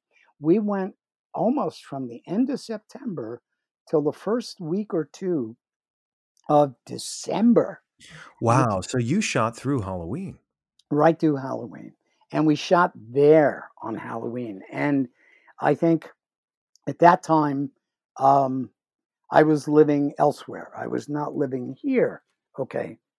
And so we're on set doing, I remember Halloween night when we broke for lunch. Tony, who owned the place, was very creative in terms of cooking. And what he did was, we had fish for dinner, and he skinned them, and he took the skins and laid them out on a plate, serving dish, to look like snake skins. So that was our Halloween night. It was great, actually. We were kidding around with everybody. I think all the actors, we were carving pumpkins, right, which we love doing. And there's Madman. I wish there must be photographs of this. I don't have. Oh, I would love to see those. Any footage behind the scenes, 16 millimeter footage, or any documentary footage? I think that whatever was shot, I think Gary has got a load of footage that he's maybe either waiting to go through. I'm not sure. you've seen some of the extras, right? Gary, So if you're listening to this right now, it is time. yeah, go through that stuff, cut it up, put it out. Let people see the blooper reels on this stuff. I mean, there's a lot of things that didn't go right. I mean, the poor rats in the scene in the basement when I lit those candles. A poor rat. They were white rats. I've talked about this, and we sprayed them gray so they would look more authentic. And the poor thing stuck its nose in the flame, and it burst into flame. Oh my God. Yeah, and I'm putting out the rat with the madman hands. Somewhere there's got to be a shot like that. That would be incredible. But that kind of thing. I mean, we didn't really come across. There wasn't too much activity at night going on. You would think maybe people would come around and watch and stuff, but no, not really. There's the famous story I've told of the girls, the actresses, were aware of someone creeping around in the woods around the set, and they saw him peering through the bushes and so forth. And one night when I was in makeup and I wasn't really filming, Joey takes me aside. He said, Paul, since you're in costume, you want to go and try and find this guy and kind of put a little fear into him, scare him, and get him off the set? So it was so cool because I'm thinking everything else I'm acting. Now I get to act and actually scare somebody. So I went out looking around the woods and, I couldn't find him. I guess lucky for him, I didn't find him. But, it was, there was a lot of camaraderie on set. We all got along great. People were terrific, and,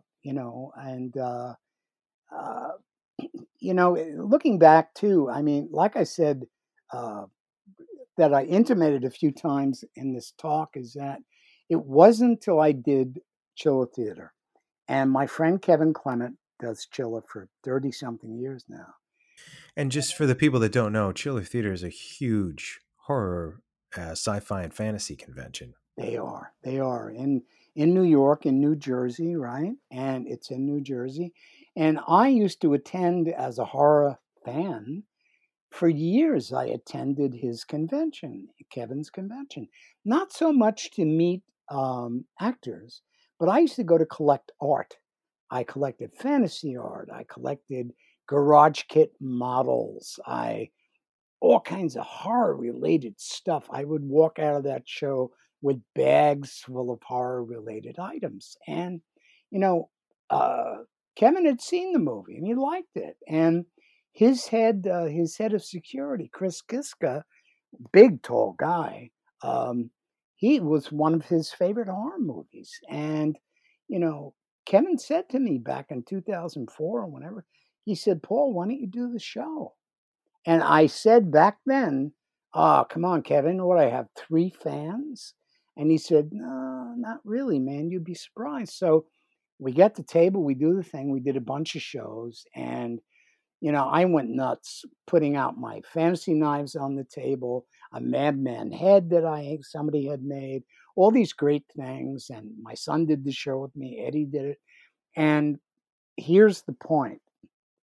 I told you I would have given anything to have been in the mind of a 7, 8-year-old going into a theater seeing this film. People came up to me, people now in their 30s, some of them maybe older, even some kids. They would say to me, Paul, I just wanted to tell you, you scared the shit out of me when I was a kid. It's like I won the lottery. I went, really? They say, yes, I had nightmares. I wouldn't go out in the dark. We used to, bet $1 that you won't go out in the yard at night and say Madman Marz loud. And right. People would, yeah. And that's only going to continue because the thing is, Madman can be seen not only on these fantastic special edition discs, Blu-ray, but also it's readily available on Tubi. All of these streaming networks are playing them on, I believe, on Shudder also. But it's so accessible right now that you're going to have all of these generations forthcoming. And that's a wonderful thing that it's out there and so available to everyone that they're just going to, right, right. So where it was limited to having to order the Blu-ray, now you have millions of people that can just watch it by clicking on an image and watching it. And that's what's happening right now. And so, the only thing you can do is predict and compare it to what's already happened since it's been wider available. It's been talked about more. It's been celebrated more by people that remember it when it first came out. Can I go back to when it first came out in theaters? So it took almost 2 months in terms of its shooting schedule? 2 months too, 2 months and a little more. One of the horrific things that happened while we were filming is John Lennon was killed. And we stopped shooting for that day, that night. It was pretty rough on everyone, And that was a big deal too. Whereas, Oh, it was there's huge. Yeah. death all around us right now, and school shootings and public shootings and madness. John Lennon dying, and this was 1980, right? Okay. Dying in 1980 was a big deal. Can you describe why?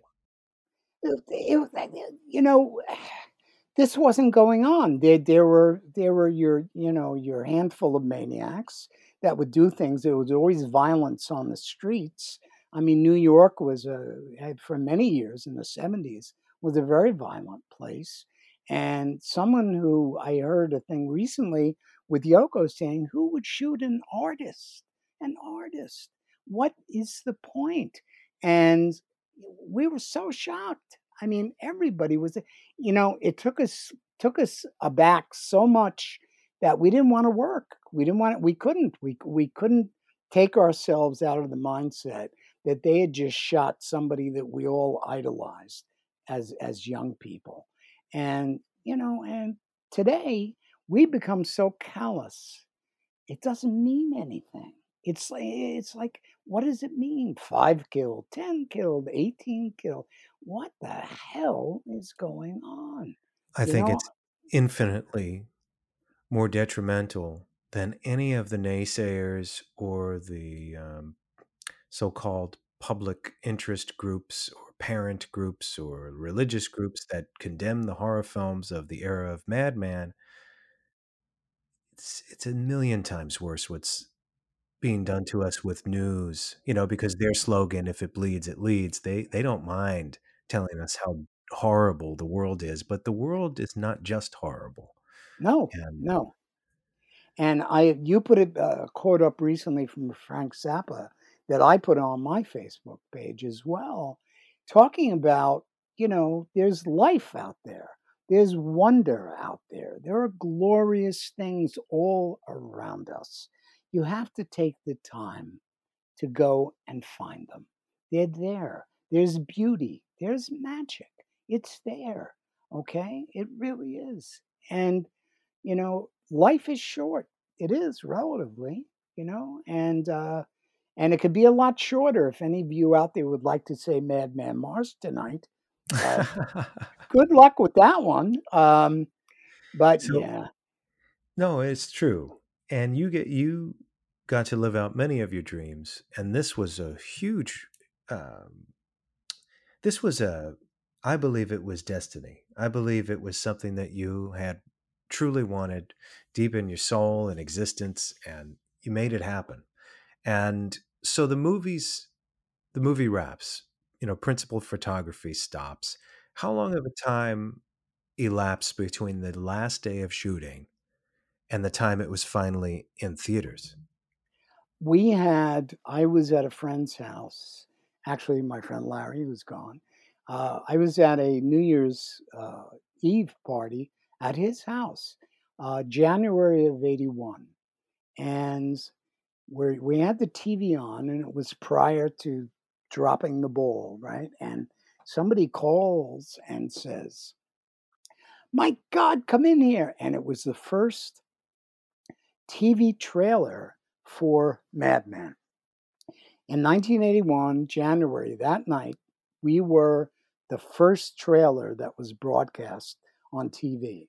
And it was so exciting. And interestingly, my current wonderful wife, Eddie, who I knew through other artist friends back then, did not even know me at the time, but she had known I was in this movie, and she had one of the first Betamaxes, and she was working as an art director, and she bought it on her own, and she had a Betamax because she loved film, she loved Hitchcock, and it was a way she could record and edit all these classics she loved.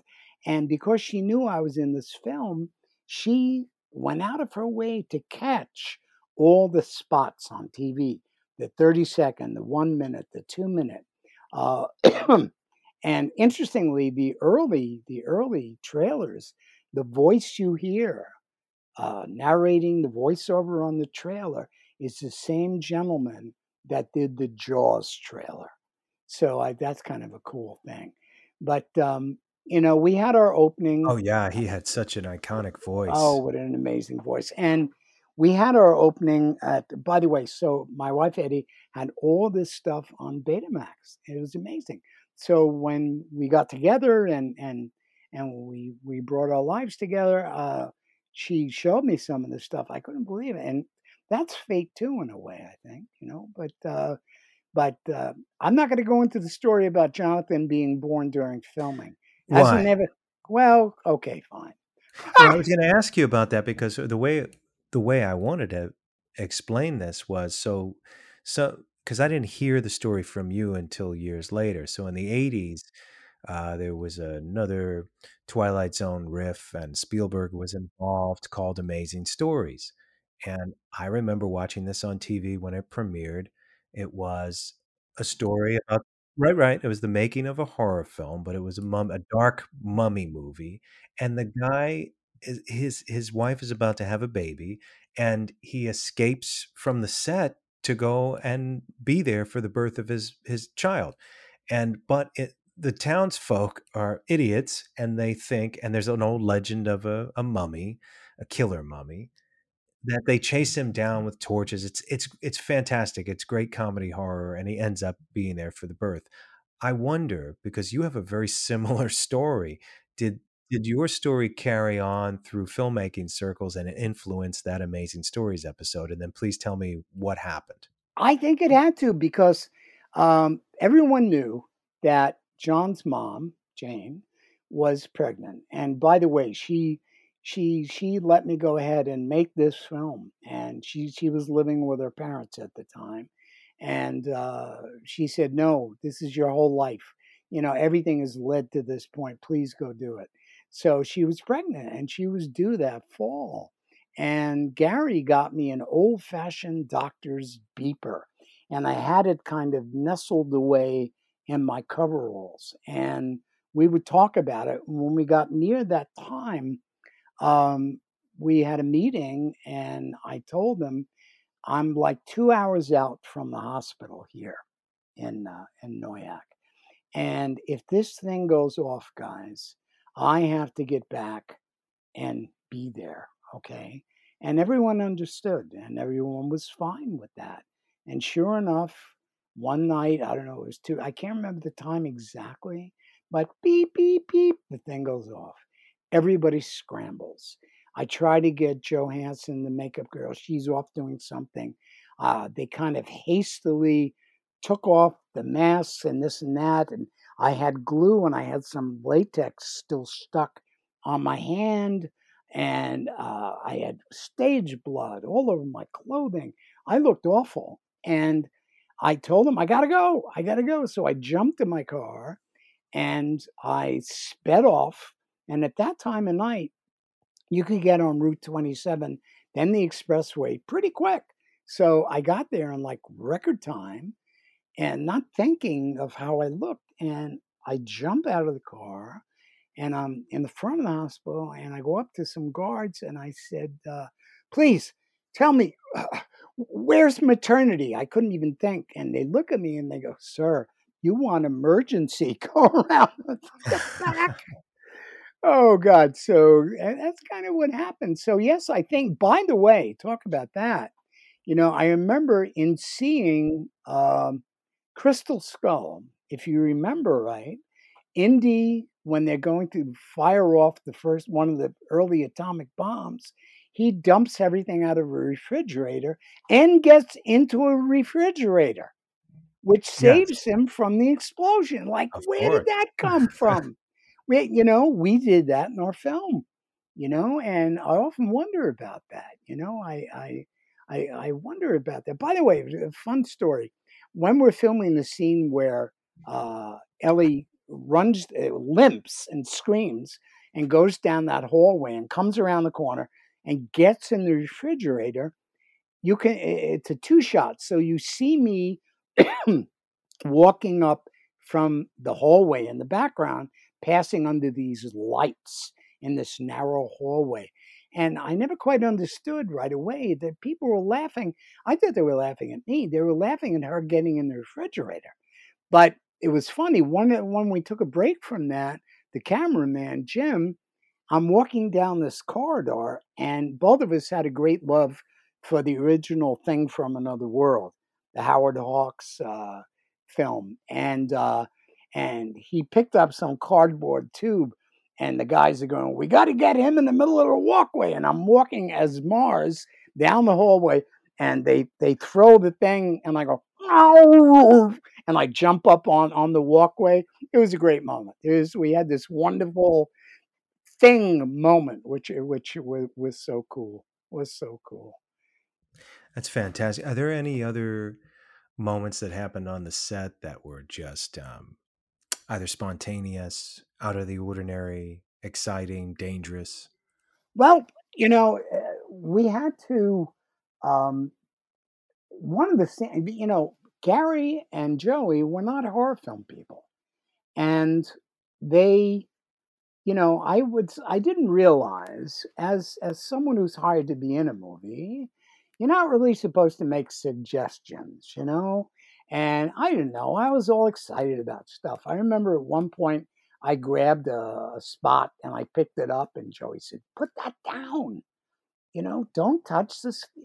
You just do your part, And I'm like, "Oh, I wanted to help, So we would shoot things, and the interesting thing, I'll tell you, the good thing about latex is that I was the only one who was warm, okay, between the overalls and the long sleeve shirt and the hands and the mask and the feet, and I was really warm. And they set up a salamander, which is a heating unit, and a tent for the actors to sit in,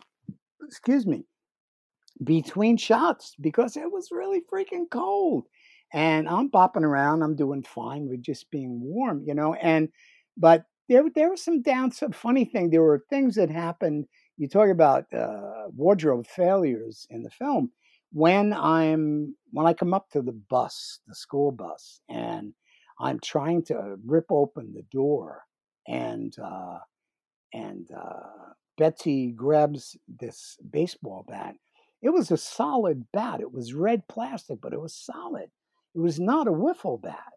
And she was really getting into character, and I'm trying to reach into the door, and she's whacking my fingers with this thing.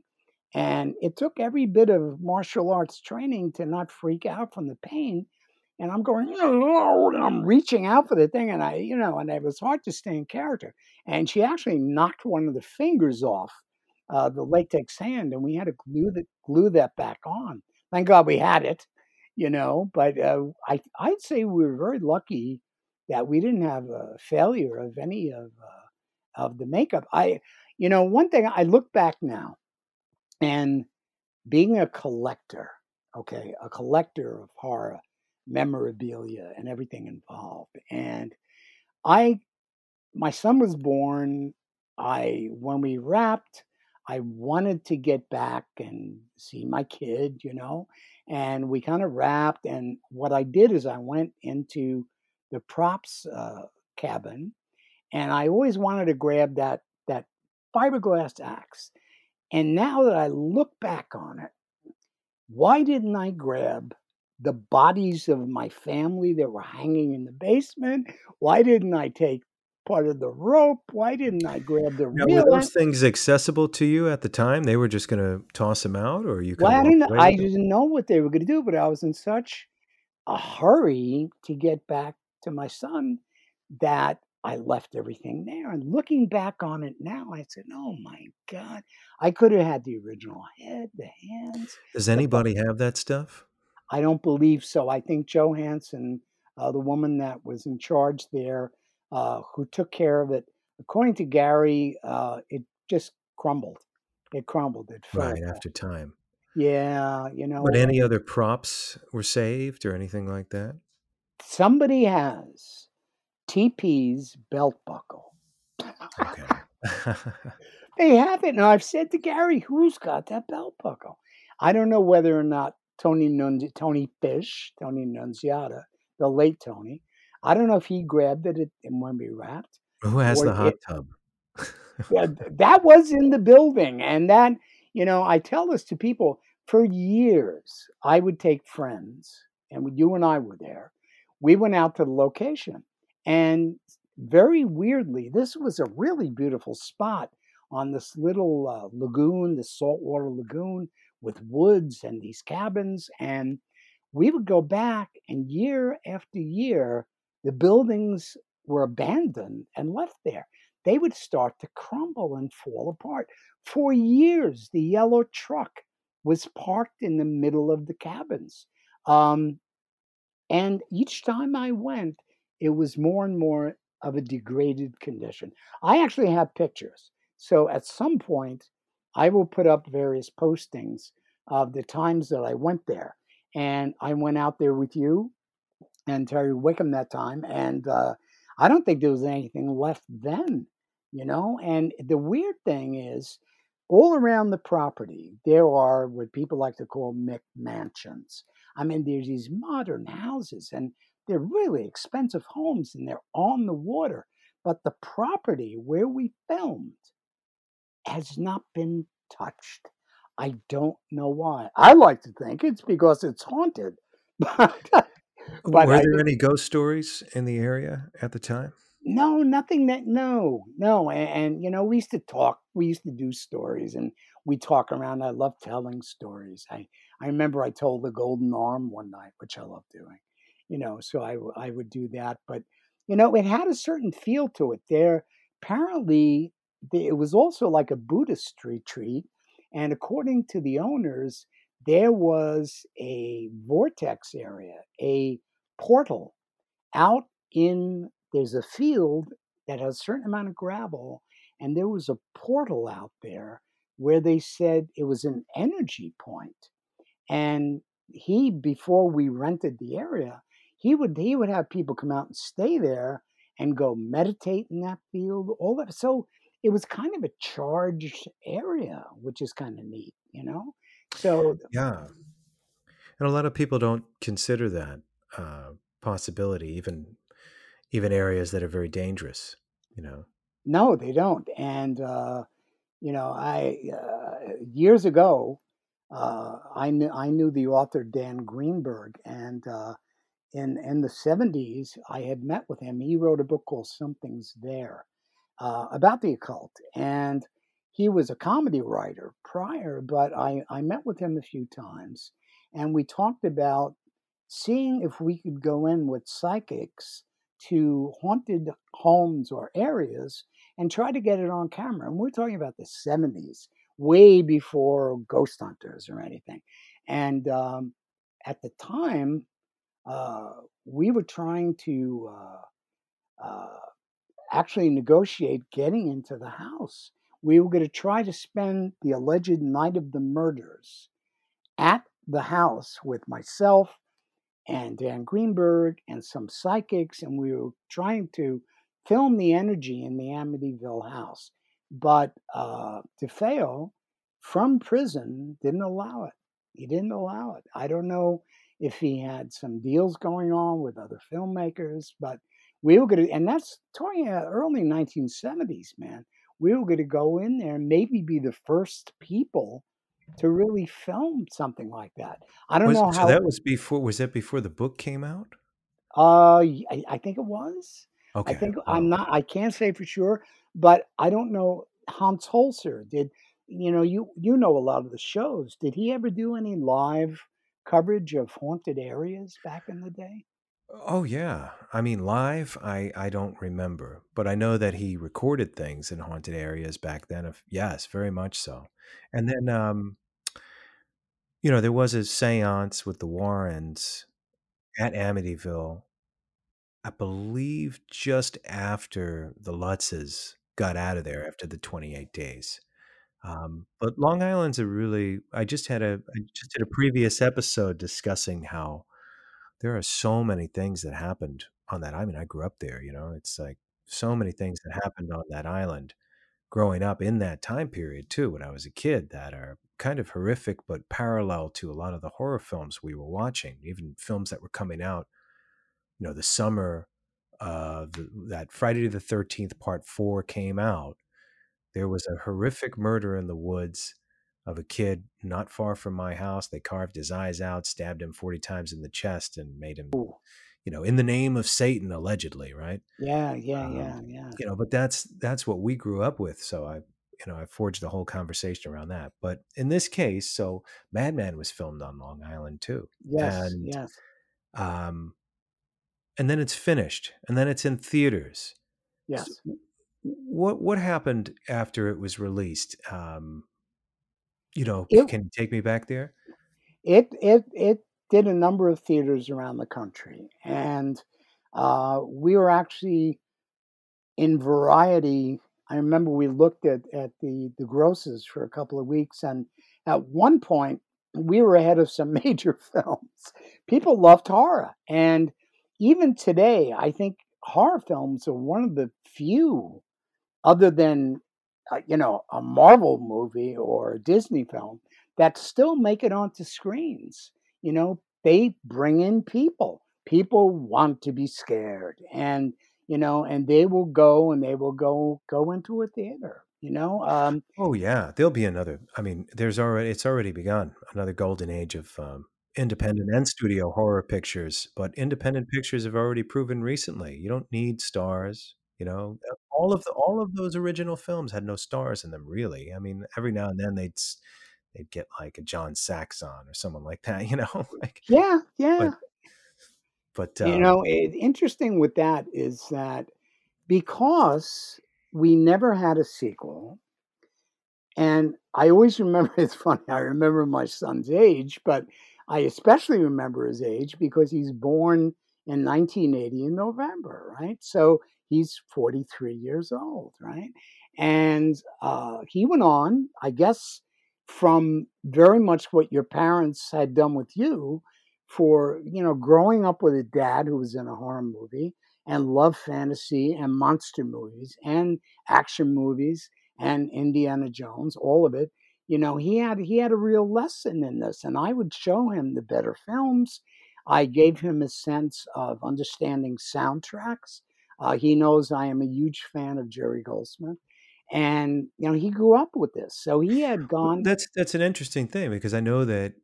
Okay, and just to kind of condense this and make this a little stronger, it's see. So in this case, it took some years for Madman to really become what it is now, which is a very celebrated horror film all over the world. And that's a glorious thing. But the one thing it didn't do, where a lot of the others did, I mean, The Burning never did. And The Burning kind of had a new heyday for itself. But it seems like Madman has much more fandom than The Burning. And I know why too, because it's a little more likable as opposed to The Burning is a little grislier. Um, in this case, though, it still hasn't had a sequel. And you mentioned John, and I happen to know because I talked to you behind the scenes that you, John, and the original producers are all talking Yes, about a sequel. Can you tell us about that? we are. We had gone to a party in Manhattan 15 years ago, perhaps, and uh, Brian Norton was having a thing with a lot of people getting together. He was a huge horror fan, huge Madman fan. And I was at this party with all these horror guys who appreciated horror. And they said, "What happened? Why did you guys never make a sequel?" And we talked about it. And the point was that Joey did not consider himself a horror director. He really didn't. I mean, he did a wonderful job with this film, and he never wanted to make another film. I believe between Gary and Joey, they wrote a sequel. It never came together. So it all kind of died down and went out into the ether. And I remember talking to my son about it, and he had moved out to California. He was working for a lot of different companies out there. He was doing screenwriting. He had done an indie film around the time that you did Montauk called Ink and Steel, which is available on Amazon, which he directed with his partners Patrick and Jay. And we got a bunch of awards. They don't matter really, but he had done all that, and he befriended someone from a studio out in California, and his chops started improving as a screenwriter. And I said to him, "Why don't we attempt to write either a reimagining or a sequel to Madman?" Because as a horror fanatic, every time we wrapped, every morning when I went back to my cabin, I thought about the various kills and murders in the film. Although some of them are terrific, okay, the scene with the truck is classic and wonderful. I would think about how I would have done some of these kills, and I always wrote them down. So as my son started getting better at screenwriting, we took a shot at doing a writing of the story, and with the kills I had in mind. And we did that. That was like 15 years ago, and we really couldn't get traction at the time.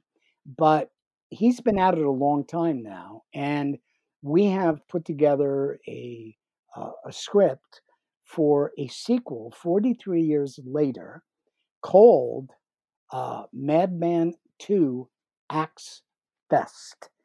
And we're working on that at the moment, and he would be directing. So I think it's kind of a full circle, interesting thing with the universe that here's the son of Madman Marz directing the sequel 43 years later to the original Madman. And our hope is that that will happen, So I hope so too. I want to talk about horror sequels for a second, because I know Sure. I know I know you feel a certain way about a lot of them, but if it's done correctly, and I think very few people understand what that means, because I think number one, you would have to completely understand the zeitgeist of that type of genre, when it came out, why it continues to affect people, because I believe it's all of those things that are captured in that era that movie that's like a snapshot in time. You can't replicate it, but I guess you could do something just as honest. And in recent times, in its own right, like the Terrifier films have done that, and that's why it caught on with so many people. That's why I believe, because there's a tons of movie with gore and people getting killed and all that stuff. I mean, those movies are brutal, but there's something about them that's very honest to the place and time that it's made, and that it captures a moment in time that's authentic. And I think in many ways that works on a subtle level.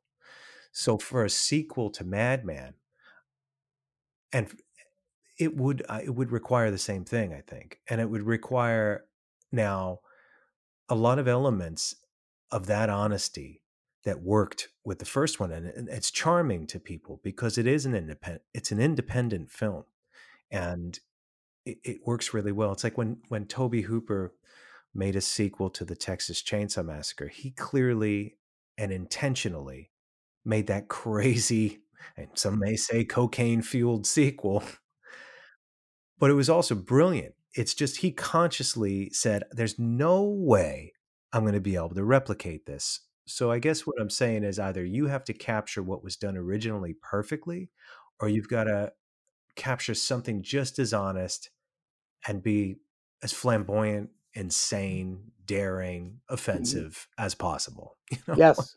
Yes. Thank you. Yes. We'll try for all that. Yeah. Like Yes. Madman's not Kal-El, you know, like he's a horrible, bigoted killer, kills women, kills children. He has to remain that guy. He does have to remain that guy, although he never killed anybody after his initial children. So, you know, but who knows, man? I mean, we have made a big deal in this one about not saying that name. And we're really sticking to that. It turns out that the town where all this happened, the people in the village won't even say the name to this day. So we're playing with that a lot. But it's, you know, Madman's, he's been a little quiet, but, you know, he'll do anything to get out of those trees and come visiting, you know. I would not play him, by the way. I couldn't do it justice, but I certainly will be in it somewhere. That's fantastic. And I have a lot to do with the screenplay, and a lot of them are going to be the kills I wanted to see. Would you create the same atmosphere, get the same composer? You know, I think it would need Well, it. if we can get Stephen Orlick to come back after having worked on the Electric Company or whatever he did for Sesame, God, he used to do that. He did a horror film first, and he did everything. But I Reading think Rainbow, he did. Reading Rainbow. I think his score was great for at the time. You know, it really was, and maybe he would be game to do it again. You know, wouldn't that be nice? Yeah, I know. So we'll see. I mean, we will. You know, I'm on Facebook. I will let everybody know when we get a little more of this going, and yeah, and let's hope so. I certainly would like to do it before I leave the planet. Well, don't leave anytime soon. No, I'm not leaving. So that's all going to be happening, man. And I personally can't wait to see what you're going to do with your A Haunting We Will Go. I mean, I know it's coming out in October. You're going to deliver, man. It's good. Yeah, thank you, man. I'm excited. Yeah. But yeah, I mean, you know, so I really appreciate this, Paul. Thank you so much for sharing all these stories with me. It's always a pleasure speaking with you.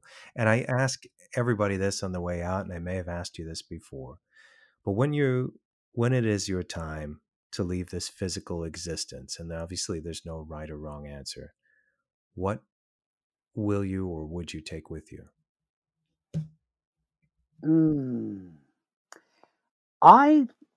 The combined knowledge of everything that I gleaned from the more positive things about being alive on this planet. There are glorious things here, and there's wonderful stories. And I look forward to a time, I hope, when as I get older now, I'm fallen victim to certain physical limitations.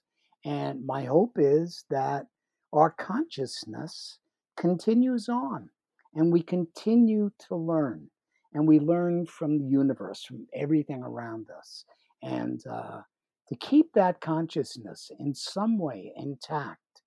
And who knows, maybe we come back, maybe that happens. I don't know, but it's been an amazing life, and so much has happened, and I hope that the next phase will be just as magical. I really do. And I don't know how many people on the other side may have seen Madman, but we'll find out. You know, I'm sure plenty and counting. I mean, God's driving has got to be pretty spectacular, and the concession stand is amazing, I hear.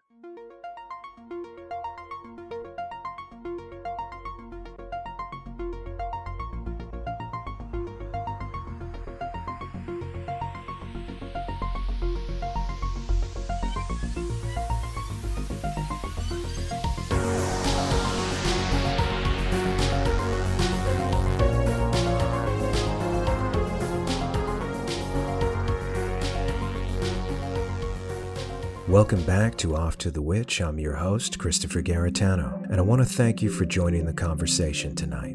There's an incredible difference between real life and many of our movie monsters. However, in other cases, the line is quite thin, and the nightmare is identical to what's walking amongst us.